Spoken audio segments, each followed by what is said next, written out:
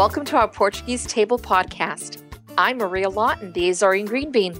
And I'm Angela Simoes, and we're just two chicks dishing about Portuguese food, culture, and what it means to be Portuguese. So grab a glass of vinho or un copo de café and join us as we talk about our favorite foods, reminisce about growing up Portuguese, and interview some of our community's most successful chefs and food writers. So sit down at our Portuguese table. Welcome, everybody, to another episode of Our Portuguese Table. Hi, Maria. How are you? Hi, Angela. I am fine, querida. I am fine. Good. Today's episode is with Lucy Pepper, or I should say Peppa, because she is a British national who's been living in Portugal for many, many years. She'll give us the details. I'm so excited. She's actually our first non-Portuguese, ethnically, non-Portuguese person on the podcast, but who lives and loves there. And loves Portugal, I would say, more than some Portuguese people I know. So it really is. It's all about the love of Portugal. So, right? Yeah, so absolutely. Welcome, Lucy. We're so happy to have you here. Hi, ladies. Thank you. It's lovely to be here. So for a little bit of background, I met actually, I've never actually met you. We've just been corresponding via email and phone. But I have a friend, Christine Horton, who lives in the UK, and she knows that we do this podcast. And she said, I have this friend who wrote a book. She lives in Portugal, and she wrote a book about how to not starve in Portugal. And so that's how we connected. And then come to find out, you've started this other podcast called Saudade. Stories of Saudade. Yeah. And you can tell us a little bit about that. And then you have another podcast called Pie, which is all about food, mostly Portuguese. So, there's just so much to cover. So why don't you just start by telling us. Start from the beginning. How did you end up in Portugal? Well, let me see. So I came here when I was a tiny kid, just for a holiday, and loved it. But I was only 7, and it was, it was in the 70s. I didn't remember. But then I came back with art school. We did a painting field trip in 1991. And I just went, oh my God, this place is amazing. And that was in the Douro, when we went in the Douro Valley painting, and we were in Porto, and I just loved it. But then I went back to England. We were only there for 2 weeks, went home, got on with my life, and kind of forgot about it. And then a few years later, I met my husband, who happened to be Portuguese. I went, oh, that'll do. And so I ended up here. I came here and I moved here in 99. And then once I'd been here for a year or two, I was looking through a few old boxes of stuff, and I found a sketchbook. And in the front page of one of them, I'd found it was from Portugal, that Portugal field trip. And I'd scribbled into this front page, I'm going to live here one day. And I'd completely forgotten. Yeah, it was really, oh my God. So I ended up here, and we lived for a long time on the other side of the river in Azeitão, which is near Sesimbra, which you know, Angela. Yes, we were neighbours for a while. Short time, it turns out, even though we didn't know it. And I lived about 300 meters from my mother-in-law, which meant that I had to learn the language really, really fast, because there weren't any neighbours. I didn't have any friends around who were foreigners. There weren't any foreigners around in the village in those days that I'd met anyway. The first foreigners I met nearby was about 5 years after I'd lived there. So I had to learn Portuguese. So that was the greatest weapon I've ever learned, is learning a language properly. And then I just had this, this Portuguese life ever since. Mm-hmm. And how did you learn? Did you take some classes, or was literally just immersion? That's immersion. Total immersion. I came here, I'd read a book before I left when I was pregnant, so I had pregnant brain, that was called Portuguese in 3 months, and I don't know how I managed it, but I managed to sort of the very, very basics in about a week, and came here thinking, I'll be fine. And you know how Portuguese is, it's all smushed together like English, and you're like, oh my God. And it took me years to understand certain things, like the typical line, se Deus quiser. Oh, yeah. Nothing. What does it mean? I'm like, what does she think? My mother-in-law would say, I'd say, see you tomorrow, se Deus quiser. dish. Yeah. That's right. And Everything, I took everything, yeah. ages understanding it because it doesn't sound like "se Deus quiser." It sounds like "se Deus quiser." So it was total immersion, because if I wanted to talk to anybody, my husband was always working, he's a total workaholic, so I had to have quite great long conversations with my mother-in-law, and she's a real mother-in-law, Portuguese style, so like to be involved and stuff. And also we talked about food all the time because that was our sort of common language. That helps. Yeah. So that was how I learned, really. Well, and this guy must be pretty phenomenal for you to make this kind of commitment and be immersed. And I'm dying to meet you, but I really want to meet your husband now. Oh God. Well, I'm also very rash because I just went, sod it, I'm going. I just love it so much anyway. But no, he's great. And he's a historian as well. So he's very interesting and very clever. Okay. And he's really useful to know. I can ask him anything. So why did so-and-so happen in 1966, blah, blah, blah, blah, blah, which is very handy to have around. And so do you speak Portuguese with him or English mostly? No, only English, yeah. Because I met him when he was doing his doctorate in England. And so we've always had a rule as well that with the kids, we only speak English with them at home, because everything outside of the house is going to be in Portuguese. That's right. Oh, beautiful. That's awesome. So okay, so you've been talking with your mother-in-law about food, and then was the book the first thing you had this idea to write, How Not to Starve in Portugal? No, I mean I wrote How Not to Starve in 2016 because it was I was asked to do that by a publisher, because I write a column in a newspaper. And I started off, after I'd been here for about 5 years, I was suffering massive culture shock and culture fatigue. And I needed to sort of express it. And as you know, Angela, I do a lot of just taking the mickey out of things. And so I wrote a blog for about 3 years, every single day. Nice. Wrote and drew, because my real profession is I'm an illustrator. Cool. That's what I trained as. And so I would draw and write something really taking the piss out of Portuguese habits, cultural things, And I had a massive following of lovers and haters from that, which I can imagine. Yeah. And over the years I've sort of worked in various places, done like bits of pieces of work and things. And then I have a newspaper column. So that's how that publisher found me and asked me to write a book. And it was the most obvious was it's basically my life, how my life was in the first 15 years of living here, of just, oh my God, they're crazy. So what was the name of your blog? Vitriolica. I was this kind of character called Vitriolica, who was this kind of archetypal English twit who kind of thinks she knows everything and looks down on all people around her. Oh, these Portuguese are rather odd, aren't they? Kind of thing. And years before, and about 7 years ago, my friend Celia Pedroso, who's a journalist, we got together and wrote a book called Eat Portugal. That's the other one. Which, because we were in a bookshop one day, and Celia looked at me, she said, there's a German couple over there. They're looking for a book in English about Portuguese food, and there isn't one. Mm-hmm. Shall we write one? and so we did. Yeah. So that's kept us busy for a year, and that's still on the shelves. We're in 5th edition now, I think. Now it's in French and Spanish too. Yeah. And then even before that, about 10 or 12 years ago, I wrote a book called O Livro das Receitas Nojentas, which is a book of disgusting recipes for kids. Oh, jeez.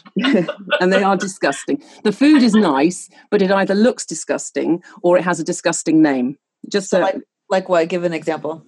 Oh, goodness me. Rotten teeth. Oh, that honeycomb candy that is like caramel, and it's got baking soda in it, so it gets all puffed up and airy. Mm-hmm. And that looks like rotten teeth when you break it up. And there were rat's brains and buried frogs, which was toad in the hole, I think. Yeah, so that was fun. So you can say that I'm a little tiny bit obsessed with food. Well, then it's perfect for this podcast. Yeah, because we're all obsessed with Portuguese food, so we're right there with you. So when you got here, so did you have like a favorite thing whether it was a pastry or a dish, like right away? And then there something that you absolutely hated and still hate to this day? Well, the first thing that appealed to me, I was shocked to be appealed by, was bacalhau à Brás. I love it. Would make huge piles of it. I mean, she can't just make like food for 2 people or something. It's always about 10.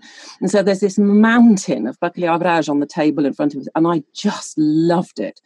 I was horrified, though, at the time by cozida à portuguesa. Because it was just wobbling, blubbery, hideous grey mass of kind of, just grey meat and things. Now it's one of my favourite things. I love cozido, but it's not for the way it looks. Well, it's boiled. I mean, that is, it's your boiled meats and pig's ears and sausages and, your root vegetables. Sometimes, if you're lucky, you get a snout popping out. Great. So, and one of my missions is I sort of fight a battle between, because you know how popular Lisbon is at the moment, and it's very popular with all the travel guides and travel journalists and everything. But they paint a picture. They're all saying, "Oh, how amazing the food is," but what they're talking about is the prettified stuff that they see and the things that the 5-star chefs are making, and they don't tend to talk about things like cozido or like feijoadas and migas and things, which for me are much more interesting than chefified kind of workings of an alheira. And so I kind of fight a battle where I want people to try to know that these things are good, but they might be shocked by the ugliness of it. So because, if you find a really proper dish of feijoada in a tasca, it ain't pretty, and it will have little bits of snout. Sometimes you find a nostril in it, and it's like, it's not pretty, but it's the most delicious thing you can eat. Mm-hmm. So I like to sort of demystify things, Portuguese food for foreigners. It's because it makes me laugh mostly. Well, that's funny too. Just a bit of a side tangent. At least out here in California, one of the challenges has been on having a successful Portuguese restaurant, and the ones that have been successful are quite modern. I think it would be a real challenge to have a sort of home style cooking restaurant because things just look odd, right? Exactly. And people out here in California, I mean, unless it's the real foodie types that seek out the weird things to eat, but those are few and far between. And it's so funny because those things aren't actually that weird. It's just that we in America, in England and America, have become so kind of prissy about what we eat that a wobbly fish doesn't have a head or a tail; it just comes as a fillet, right? I mean, I go absolutely mad with English people who come here and who won't eat a fish unless it's been filleted. It's like, So my favourite thing is to give them a plate of jaquinzinhos and carapauzinhos that are just whole fried horse mackerel, and eat them the whole thing in front of them. Right. Head, tail and all. Everything. Yeah. It's so good. Just crunching their little head off. So crunch, I mean, that it is like a French fry. I mean, exactly. Completely fried. Oh, yeah. Exactly. Delicious. It is delicious. So and so then how did you start with the podcasts, with the Stories of Saudade and then also Pai? Well, let me think. So I've been working with Marco on various projects for about the last 5 years. We've written books together, made cartoons, animated things, drawn cartoons, lots of different things. And for years, he's a fanatical radio person, as am I. I grew up just listening to Radio 4. I don't know if you know Radio 4, but it's a spoken word radio station from the BBC. Huh. So we both love radio. And I've been listening to podcasts for years and years since podcasts became a thing, because it was a way of keeping connected to Britain and America and Englishness and things. So, and I said, you have to listen to This American Life. You have to listen to This American Life. Yeah, when I've got time. Finally listen to it. And he went, yeah, we're making a podcast. and that was the start of the thinking about it and what it might be and things. And there are podcasts in Portugal. There's lots of podcasts in Portugal, but most of them are to do with, they're interviewing already very well-known people. There's a lot of like radio shows that are just rehashed as podcasts, and we couldn't find any other podcasts that were storytelling and telling real stories like we do. And we both like telling stories. We've both written a lot and tell a lot of stories. And so telling real stories of real people, of real Portugal, was the perfect idea. So that's what we do. And he's a journalist. I'm not a journalist at all. I'm a writer, but I'm not a journalist. So he does all the really hard work of finding people, talking to them, and he does also most of the editing. So when you hear the wonderful editing in our podcast, it's usually not me. It's usually him. Well, I think that's one of the reasons that Angela and I started this podcast. Yeah. Is because, I mean, we have, obviously, this is a different turn. We're here in the United States and we're always talking about Portugal. We're always talking about our food. We're always talking about our culture and everything that it entails. And when you look at podcasts, because again, I listen to podcasts and so does Angela, and there was that missing piece of someone here talking about our food, our culture. Yeah, right. You know, it's that little missing link, and also talking about others that are out there that are Portuguese or have a love of Portugal, that are doing wonderful things that we want to make sure we bring it to light. Exactly, it's great. And the thing is about Portugal and Portugueseness is it's such an underknown thing. In the rest of Europe, a lot of people think that Portugal's just like Spain. Right. And anyway, you wouldn't, if you say to somebody that there's an enormous Portuguese diaspora in America, you will really, you know. And even in America, there's probably a lot of people that don't know. There's lots of Portuguese people and Portuguese descendants of people from the islands and from the mainland. So it's really nice to tell people about it, and it's really nice that you're having this lovely kind of conversation across the whole country as well, with you two being on separate coasts is hilarious. Yeah, well, and it's been great too, because, you know, with the popularity of Portugal being in the mainstream news as a popular destination to visit nowadays, I mean, the number of American people or, you know, friends and colleagues that have said, "Hey, we've decided to go to Portugal. Do you have any recommendations of places for us to go? And we're going to be there for 3 days." Well, first of all, you're not going to be there long enough, but so, you know, and I know that Maria gets the same kind of requests. So it was kind of one of those things where, you know, okay, now I have this draft email of all these, you know, places to go in Portugal. But then on the other hand, it's like, but you know what, you live in a great area where there's tons of Portuguese restaurants that are really good, and there's a bakery, and so they don't know about it. But then also find that people in California don't always know all the places in California to go, and people on the East, and same goes for the East Coast. So it's really an awareness thing. I think that's one of the biggest things for us too, is just people, do you know how many amazing restaurants and bakeries and other things are out there that are Portuguese, that are not too far from you, that you could go get? And so that's been a huge eye opener, I think, for us as well as a lot of other people. Right. So it's been a great experience. But I have to say, one of the things I love about the Stories of Saudade podcast is that it does not necessarily demystify, but, you know, like there was that one about, I forget the name of it, but it was the guy with no arm, and it was the street was named after him, and you think, well, what does that mean? And how did this street become named that? And then you told the story of how it was, and you're like, oh, that's really cool. You know, or the theater, like the history behind the theater in that one town, and the role. It's fascinating, because it's fascinating for me as well. Like Mark will go and find a story and find someone to tell him a story, and he'll learn something. But there's things that so much more that I learn in each one, in things that he's always known because he's grown up with it. And I went, well, and I'll go, what's that? So I'll go and like investigate a little bit more for myself, or just ask him a lot of questions. And it's fascinating. And I love the fact that, you know, this is a tiny country, and people just tend not to be that interested in it and in us. I count me as one of them almost now. You've been there long enough. Yeah, sure. Yeah, I think so. People just aren't interested. I mean, in general. And it's so lovely to speak to people and go and show some interest in their life, and say, what did you do? How did you get here? What did you do when you were young?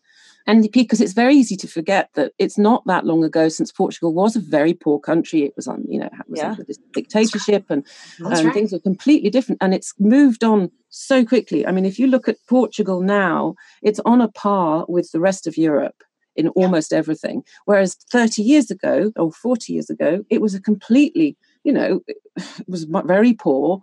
That's right. And decades behind other places, and very oppressed. Yeah. And the amount of change that's happened in the last 40 years is incredible. And the change that I've seen just in the almost 20 years that I've been here, it blows my mind, really. So it's fascinating to talk to people who lived through other lives and other things. Like a lot of people we speak to were born in the 30s and 40s, and saw other things and lived a different kind of poverty and lived through it and are still with us. So it's fascinating. Love it. Mm-hmm. Well, while we were talking, I went onto Amazon to see if I could get the Eat Portugal book. Oh, right. It's all sold out here in the United States, so you need to get more out here. Well, we shall. I don't know at the moment. I don't know how it is, but we're just about to produce the Spanish version's about to come out. So when that one comes out, there'll probably be some more of the other ones, the English and French. So that's awesome. And that way we can promote it and have people. Oh my God, that would be so good. Yeah. Thank you. Yeah, no, that's that's important. It's important to do that, to support each other. Absolutely. Thank you. Yeah, no, that's something that Maria and I feel very strongly about. It. As soon as another book comes out, we go get it. Yeah. Great. Well, the next one I write, I shall send it your way. I'd love to get the English version, because the How Not to Starve in Portugal is actually the translation back into English of the Portuguese version that I wrote, which is Como Não Morrer de Fome em Portugal. But I would love to get that on sale in America. Oh, God. So, that would be wonderful. I'm going to start using it. You sent me the PDFs, and so I'm going to start. People start asking me, "Do you have any tips for what to eat for?" I'm just going to send them the link to that. The whole thing is the even thought of thinking that you would be even able to starve in Portugal is just non-existent. Right. The story is like how is like every chapter's based on a food item, but it's all about the social mores and the culture and how people deal with like everything. But everything always comes back to food. Always. Everything, like always. And I talk about the kissing culture and how people are with each other, and just the really funny habits of Portugal. But it's always food. And so tell us a little bit about the podcast Pie and some of the things that you talk about there. Well, that's another. I've always wanted to make that podcast. Like for years, I've been wanting to make that podcast, but I just didn't have the refined idea, nor did I have the audio editing skills before, until I started working on Stories of Saudade and was thrown in at the deep end, sort of trying to learn, because I basically don't edit Stories of Saudade that much, but I do end up learning how to do it. So in the end, I went, sod it, I'm going to do my own. And so I just find a topic and I run with it. So if it just occurs to me, I'll talk about the word pie, or I'll talk about a certain kind of pudding that's occurred to me this week. And it's just fun because it's completely free form. I've got no rules. That's the good thing about podcasts, isn't it? There is no rules. Yeah, there are no rules. And it's totally your own. If you're writing a TV show or a radio show, whatever, you've got to stick to the 30 minutes. You've got to do this. You can't swear. You've got to be nice, blah, blah, blah, blah. With a podcast, I can make a podcast that's 2 minutes long, or half an hour long, or 3 hours long if I want to. Lots of expletives in it. I mean. Exactly. Has to. So do you also cook? Did your mother-in-law teach you how to make the bacalhau à Brás that she doesn't. She's never taught me. I just watch. I observe, because my mother is a cook as well. My mother was a professional cook, and in her youth, food is in your blood. I mean, food's definitely in my blood. Yeah. And my mother never taught me, because I'm unteachable. I mean, I'm a terrible teacher myself, but I'm unteachable. But I observe and I watch, and I just. Well, that is your way of learning. I mean, yes. That's how I learn. Most of the time I learn and then I do it myself. But that is, for me, that's that's a wonderful way to learn. It's the easiest way. I mean, I teach myself everything. I teach myself, and I'll see something, I'll go, right, I bet I know how to make that. And I'll go home and I'll try it, and it doesn't come out quite right, but I work out what's wrong, and then I'll make it myself. So, for instance, for all of the recipes in Eat Portugal, because the Eat Portugal is like a guidebook and a recipe book. So it's for when people are here, they can use it as a glossary. So if they don't know what an alheira is, because nobody on the menu will tell you what an alheira is. We explain what an alheira is. That's one of my favorite sausages. I love it. Yeah. Gorgeous. My absolute favorite is farinheira, though. Really? I love farinheira. I don't know why, because it took me years to like it. I think I like them both equally. I mean, it depends, because the farinheira, you can do stuff with it. Like an alheira is lovely because you can just eat it. But with a farinheira, you can add it to other things. Like you add it to scrambled eggs, and it's just yes. Oh, it's my favorite. So good.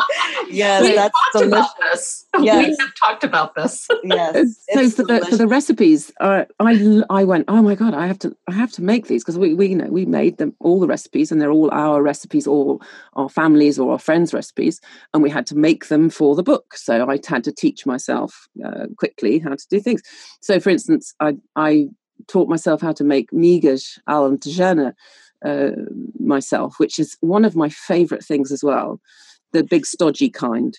So how did you make, just a side note, how did you make them? Because I have had them a couple of different ways, and are they always like, once it was with spinach, once it was with kale? So those are migas from up north. So they'll be crumbled up broa with shredded cabbage, and you just fry it down with garlic, and you'll use ready cooked cabbage. It's very like the cabbage you use for caldo verde, and you just shred it and cook it up with some crumbled in broa and some garlic and some azeit, and that's it.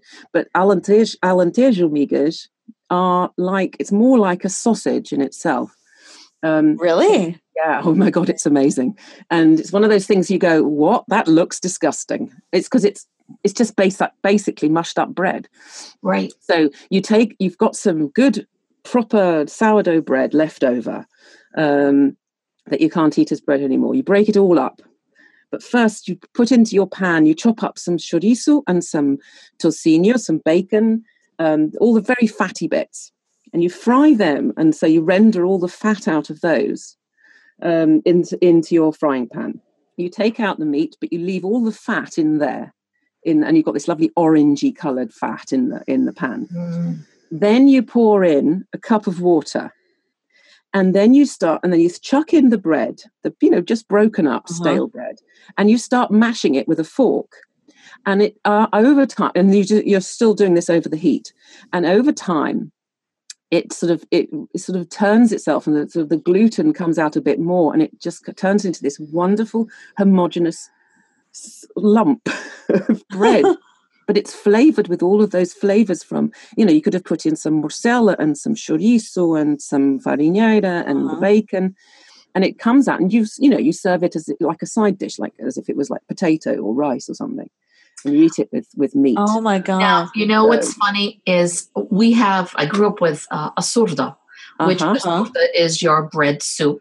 Yep. And I would always let the bread completely soak up all that. Right. The fluid, all the broth in it. And I love that. I love that whole thing of bread soup. So now we're going to be leaving Portugal for a little bit here. And we're going now to Italy. Okay. And we're in Florence, right? And we sit down at the table, and you see a soup that's called twice cooked. Okay. And so I turned to the wonderful gentleman, and I said, "What is this? Explain to me." Yeah. And he said, "It's bread that's soaked in." The broth and all of that stuff. Mm-hmm. Then it goes back into the pan, and they add into it beans and little bits of meat in it and all of that. And they so that is it. That is the soup. It's twice. Well, I suppose if you took migas and then re-soaked it, you could make some migas. Yes. Yes, that's exactly it. Wow. So it's a whole. I was eating it, and I looked at the man, and I'm like, "Oh my God, it was amazing!" With, of course, a little bit of olive oil on top to drizzle it all. And I ate it, and he said, "Well, it's usually someone's meal. I mean, that soup is someone's meal." And I'm like, "Yes, I can see that." Even though I had ordered something else, plate 1, plate 2, plate 3, whatever. And the tyranny of soup. Exactly. And it was just amazing. So the thought of that, I've never made that way. Well, you must. It's so easy once you've got the because you know how Portuguese cookery is. There's no fancy techniques. It's just once you've seen it done, you can usually work it out for yourself. And so once you've worked out how you do the mashing down thing and having the right amount of bread to the right amount of fat, it is so delicious. And then you can either sort of slice it up, or people just take a spoonful of it and stuff, because it's quite solid, Oh, it's so good. You have to try it. I am so trying that. Oh my God, seriously, right? Like, I'm just sitting here sort of jaw open, like, oh my God, that just sounds so amazing. Do you know what reminded me? You were talking about that twice cooked soup. It just made me think of sopa de pedra, which is my absolute favorite soup when it's a good soup. You know how when you get a good minestrone, it's great, but it's like a rubbish minestrone is like, It's the same with sopa de pedra. When you've got a great sopa de pedra, it's amazing. And if it's rubbish, it's just like, everything's gone in it. They've mixed it up. They've boiled it up, and there's your sopa de pedra. But a really good sopa de pedra it's got farinheira in it, and the farinheira is all desfeita. How do I say desfeita? It's kind of all dissolved. It's got dissolved, and it's thickened the soup. And oh my God, that's good. You know what? I've never thought about putting farinheira in a soup, and I'm going to do that now. Because do you like dumplings? Brilliant. It turns into like a kind of a dumpling. So when you make it with, like when you make favas com enchidos, that's one of my favorite things. Favas with sausages and meats and stuff. And if you put bits of farinheira in that, it's like having favas with dumplings. It's so nice. Oh my God. Okay. Oh my God. Well, okay, I have to take. It's lunchtime for me. Holy crap. All right, now I have to take a trip to Trade Right Market. Yes. Go just stock up on some farinheira, and I'm making soup. God damn it! Oh my God. I have to go to Portugal again because you do. I mean, every time we have one of these conversations, Maria, you get hungry. It's just like, damn it, I want to go. Well, I'm counting down the days. I'm going in May. I'm going twice, but not to the mainland. I'm going to the Azores. Oh, okay. I'm going in May, and then after I'm going in July. Mm-hmm. And they're both for weddings. But in May, my husband and I are going to take some time, to just be together and just eat and to just enjoy everything there. And of course, I'm counting down the days. I bet you are. Because everything is just everything tastes different. Everything tastes better. It just is. I mean, we're very lucky. Yeah, it just, yes, I truly am. I am very lucky that I'm able to go back as often as I do. And coming here I'm on the East Coast. Yep. And the East Coast, I mean, in comparison to the West Coast, I have so many different Portuguese restaurants, and some of them like hit it on the mark and they're fantastic. And other ones are like pseudo wannabe Portuguese food that, it's not, it's just because you throw a chouriço in it or linguiça in it does not make it Portuguese, so it just, there is that. But when you go back, it is, our butter is just amazing. Our breads are baked so well. Our vegetables are so fresh. Our meats are so good. I mean, it's just, everything is just amazing. So I'm curious, Lucy, do you go back to, are you from London, or where in the UK are you from? I grew up in Devon, which is in the southwest. Okay. Did you go back very often? No, I hardly at all. It's terrible. Oh, really? Just because we're always so busy, and the kids, and it's hard. We used to go back for about a month a year when they were babies, but they're teenagers now, and school and university and stuff. It's really complicated, and Rui and I are really always just like really busy with work, and finishing things and books and projects. So we go at least once a year. Oh, that's good. And then we'll try and fit in a weekend in London here and there, sort of thing. Yeah. But I don't miss it though. I'm just at home now, and it's so much more fun to me. Just sort of still. I mean, I've been here 18 years, and I'm still discovering stuff and just learning and getting entrenched in things. I love the story that you told us in the beginning. How when you moved in there, you found your book, and on that book you had said, "I'm going to live here one day." Yeah. I mean, talk about making a dream reality or making it happen. But it was complete. I mean, it was complete luck. I mean, it really was. It was. Oh, you know what? And it could have been that you looked for a man who was Portuguese. No, he definitely just walked into my path. It was completely accidental. It was meant to be. It was. Yeah, it was.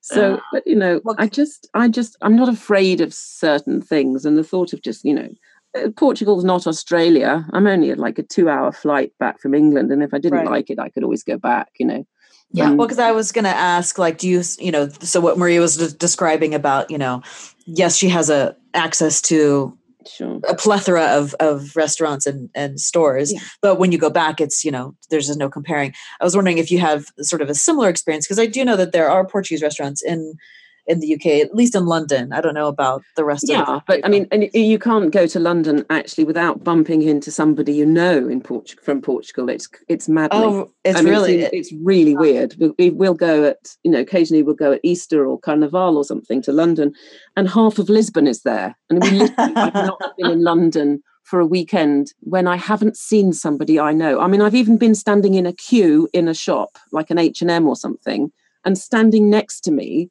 was somebody I'd been speaking to 3 weeks before about something. Oh, hello, Sophia. How are you doing? I mean, it's mad. But also you can go into any restaurant in London and there's Portuguese people working in there. And so I'll start speaking Portuguese to them. They're like, oh my God, you're Portuguese. Well, I'm not, I'm English, but I speak. Oh my God, it's so nice, But I don't miss it because I'm always there for such a short time. I'm catching up on eating like crappy English crisps and chocolates and stuff that I don't get here. So, and then I come back weighing about 3 kilos extra. Oh, stop it. Now, is the majority of your family still in the UK? Yeah, all of them. All of them. So, I mean, I've got a tiny family. My sister and her son live in Bristol. My parents still live where I grew up in Devon. My uncle lives in London.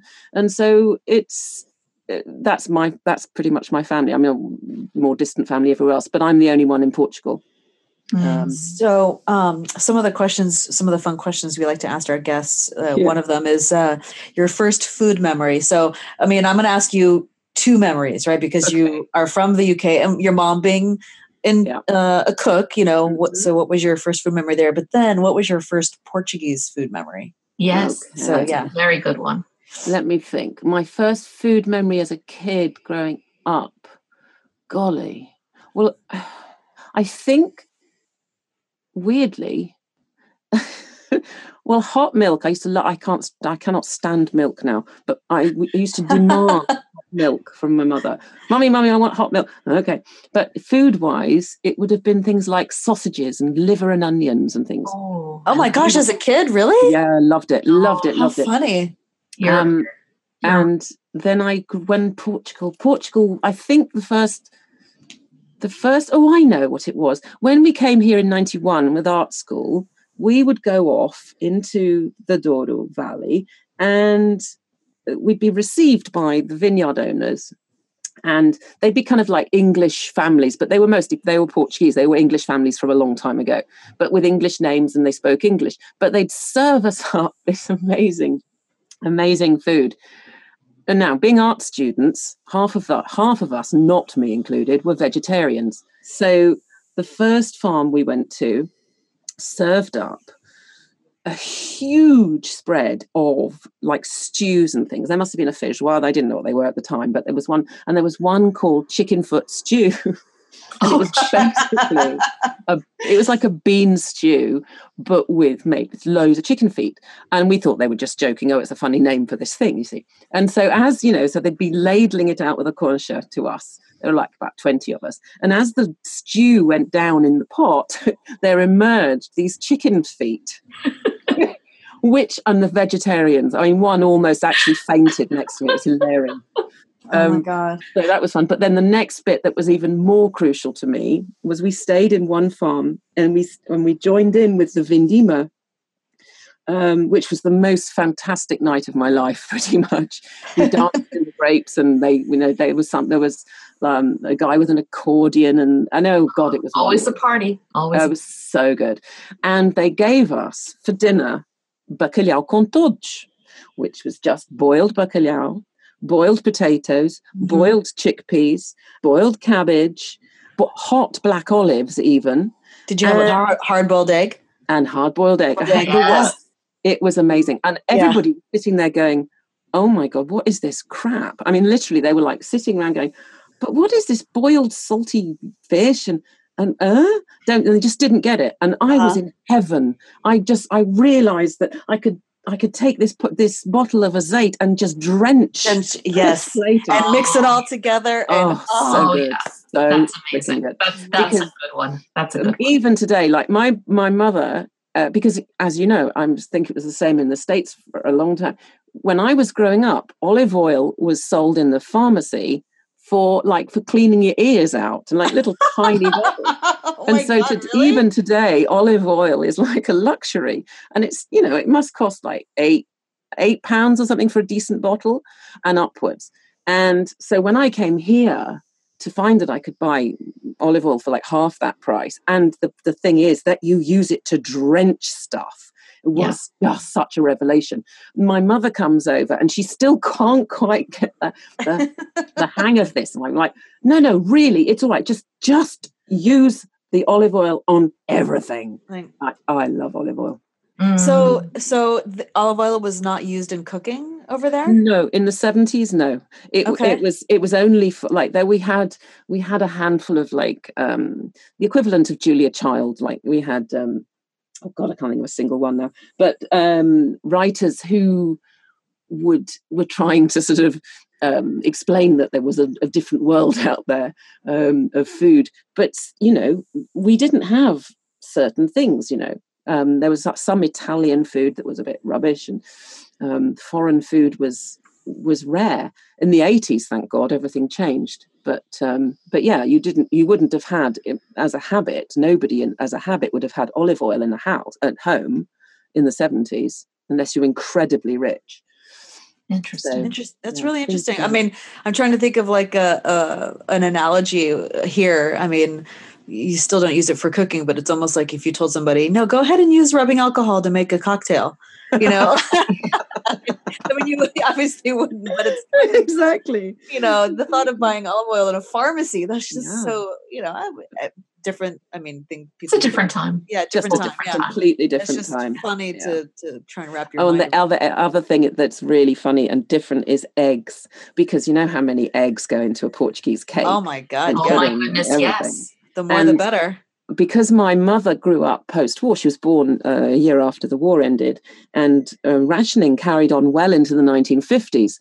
So when she was growing up, you didn't use eggs. I mean, eggs were still seen as, even though they weren't rationed into the 60s, they still felt like they were, because you were so used to, if you haven't used something for years and years and years, you don't just suddenly start using things. So a normal cake would take 2 eggs. Well, a normal cake in Portugal takes about 46. And so I'll sometimes say, when I first started living here, I'd say to my mother on the phone, I said, oh yeah, I made a cake today. It's like, and I put 6 eggs in it. And she'll say, what? What do you mean you put 6 eggs in it? And she's absolutely horrified, because eggs, because of that kind of lasting ghost of rationing. And here I can say to my mother-in-law, how many eggs did you put in that then? She goes, and she'll literally say 26. I'm like, no. I was going to say there are some recipes where it'd be 12 or 26. Exactly. Yeah. It's amazing. And once she said, do you know Molotov? It's like a soft meringue. That's my Molotov. favorite. It's one so of my nice. favorites. Because I don't like molodov and dostov. There's the yolky stuff. Yeah. And so I like caramel Molotov when it's just drenched in caramel and there's no, it's just the egg whites in it. Nice. I said to her one day, I really like this. Can you tell me how to make it? Oh, yes, but honestly, it's so difficult, she said. I said, what? Oh, she said, well, I once in an afternoon made 3 and only the third one came out. Finally, it came out well because I finally worked out how to do it. I think she wasn't cooking it in a bain-marie or something. I can't remember. And I said, okay, so you made 3 of those in an afternoon. So how many eggs does each one take? Oh, 12. Yes, so that's exactly it. She got through 36 eggs without blinking. To me, that's just so extravagant. It's hilarious. And it's just another day in our lives. Exactly. So, but I'm slowly coming around to like very eggy things, but I still can't. I still don't see the appeal of like eating dos the ovos de oveid, ovos de oveid, and things like that. It's just egg yolk paste with sugar. Ugh. Yeah. So I actually haven't tried those, so I still have yet to try them. And I love eggs any way, literally any way. Yeah. So I always wondered if I would like those because it's a different taste, right? I think it's genetic. I think you're going to like them. Okay. So yeah, I think you will too, honey. So you kind of went to that. Is there anything else that you found that there's certain things. I mean, in terms of tastes and flavors, I'll eat anything. But in terms of textures, I'm a bit there. I mean, I don't really like sucking on a pig's nose very much, right. And I don't like cartilage very much. It's not because I think it's disgusting. I just don't enjoy kind of that kind of crunch and texture. Yeah, the texture is yucky. There are certain things. I mean, a sourdough when it's really sloppy, I really don't enjoy that. So I'm much more of a texture person. In terms of flavor, I'll eat anything. I will just eat anything and enjoy most of it. It's just for me, it's a texture thing that I'm a bit weird about. But yeah, no, I'll eat anything. I'm totally with you. And, even if it's like, we talk about polvo a lot on the podcast, and Maria's absolutely right. If it's cooked the right way, then it's nice and soft. But if it's a little overcooked, it's too rubbery. And unfortunately, I've had too many overcooked octopus, and so it's not something that I tend to gravitate. My first octopus that I ever cooked, it was such a trial because I was doing this thing of trying to get the tentacles to curl up. So I was holding it by the head and dunking it into boiling water for seconds and then taking it out. And you do that several times so that the tentacles curl up and stay curled up. And just the horrible feeling of like holding its squishy head was kind of gross. But I don't care anymore. I can imagine. When I was always intimidated by it to begin with. But once I got past it, one of the things I do, I don't care if it's a small, cute little, octopus and all, and you cut the hood and around the hood, you take out the beak, all that stuff. I don't care. I just cut off the tentacles. I do not care about whatever that middle part is going on here. It is beyond something. And all I'm going to eat is the tentacles anyway. I don't want to eat its head. I don't, it's just, so once I got past that and I was able to figure out, okay, this is very much like a scallop. The way I cook a scallop is the same way I'm going to cook this. Because I had people telling me, you have to hit it with a mallet. No. You have to bang it to tenderize it.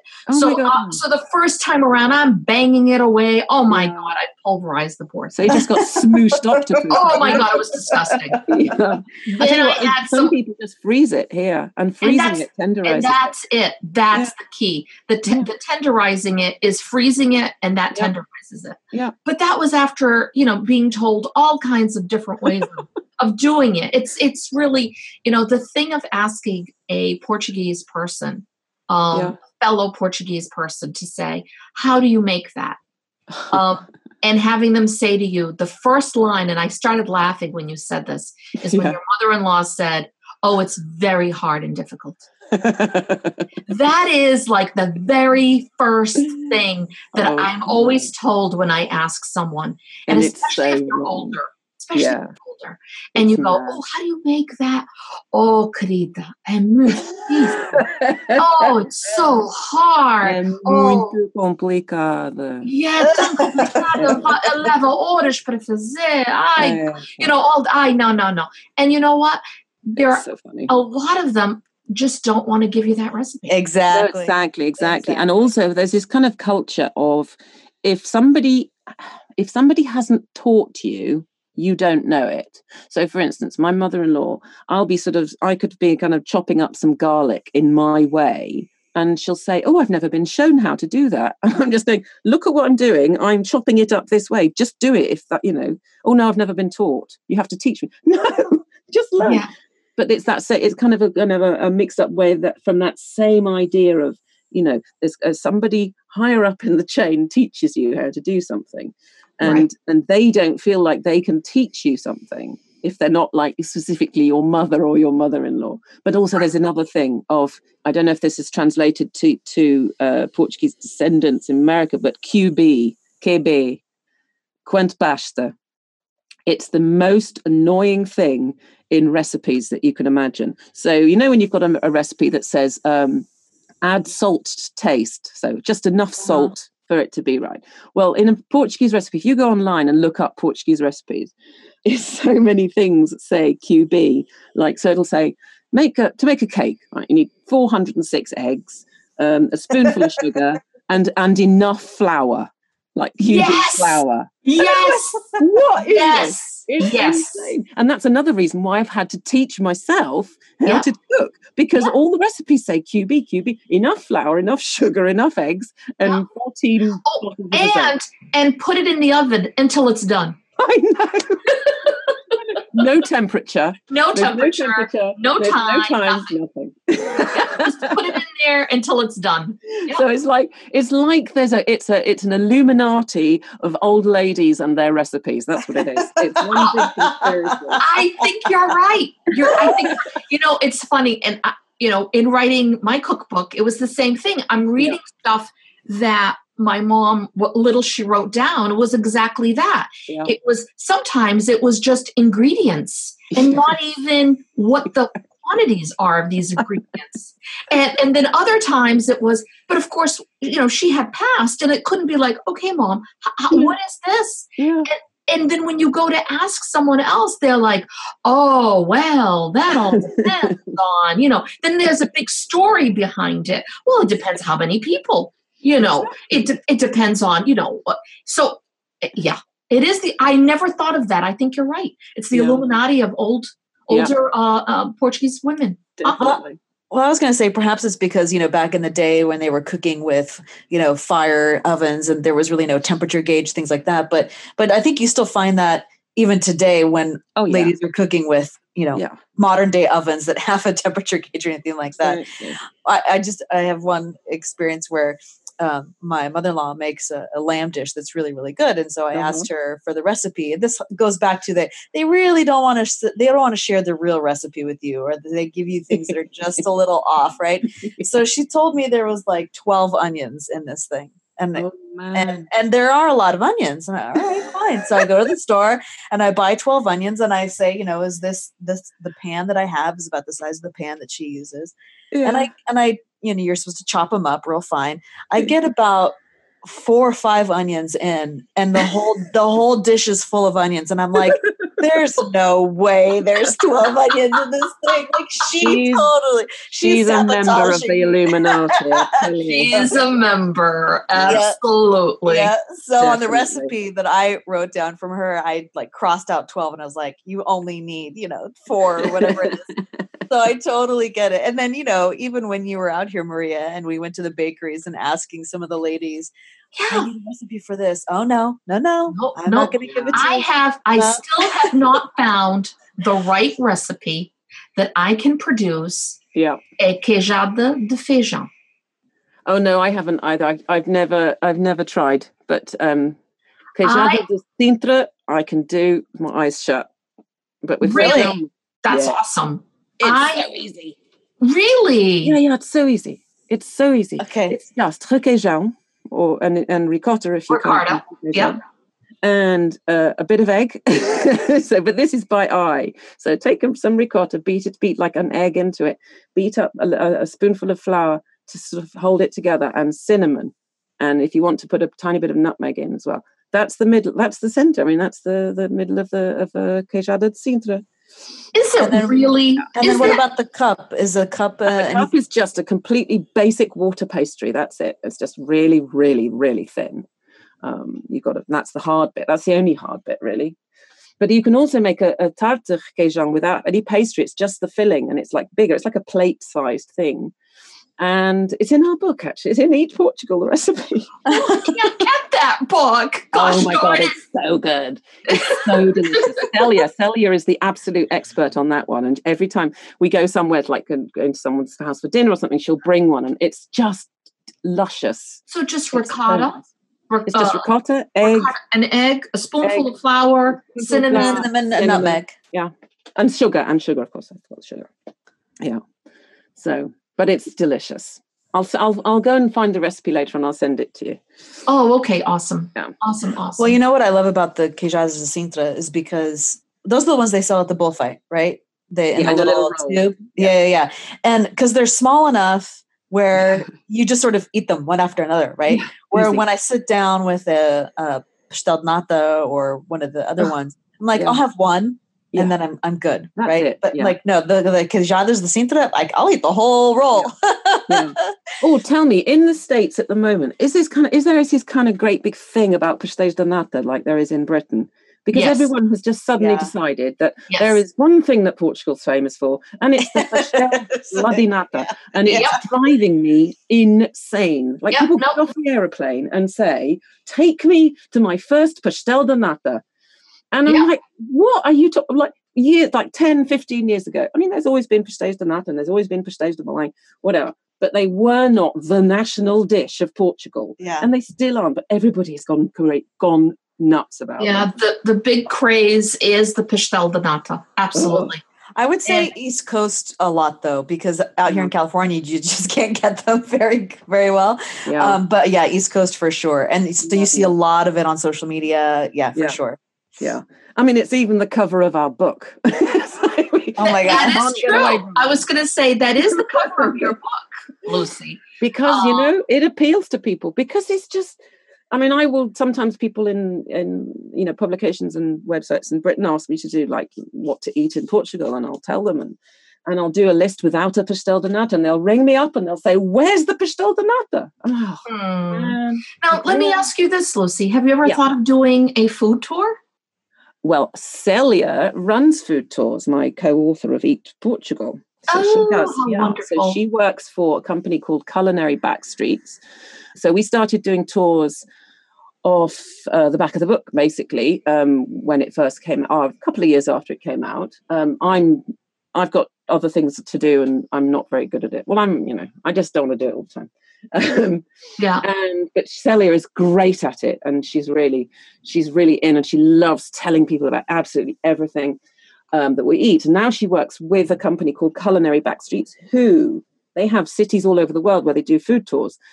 In Istanbul, in Barcelona, in Tokyo, New York. I mean, everywhere, absolutely everywhere. Wow! And so Celia heads up the Lisbon end, and they've got about a few guides, and there's about 4 different tours that you can do, and some take like 3 or 4 hours, and some take the whole day, and it's a walking tour, gentle walking tour, but a walking tour around the city. Eating all the way. I love it. Now, so for our listeners that are listening out there, we will make sure that we include the link to this Culinary Backstreets. Thank you. So that if you're visiting Lisbon and you want to do it and know all about the food and taste it all along the way and see Lisbon at the same time, I think that is an amazing way to do it. Thank you. That's great. Well, it's just culinarybackstreets.com. Perfect. And you can get to all their cities that way, and it's a really lovely way because it's more than just the food. It's the history and it's the food culture and multiculturalism. It's really, really fascinating. I love it. I'm doing it. Next time, it's on my list already for the next time we go. Well, ladies, as Yes. we said at the very beginning, an hour flies by, so there's no way we could keep it shorter to an hour. We can absolutely keep going here.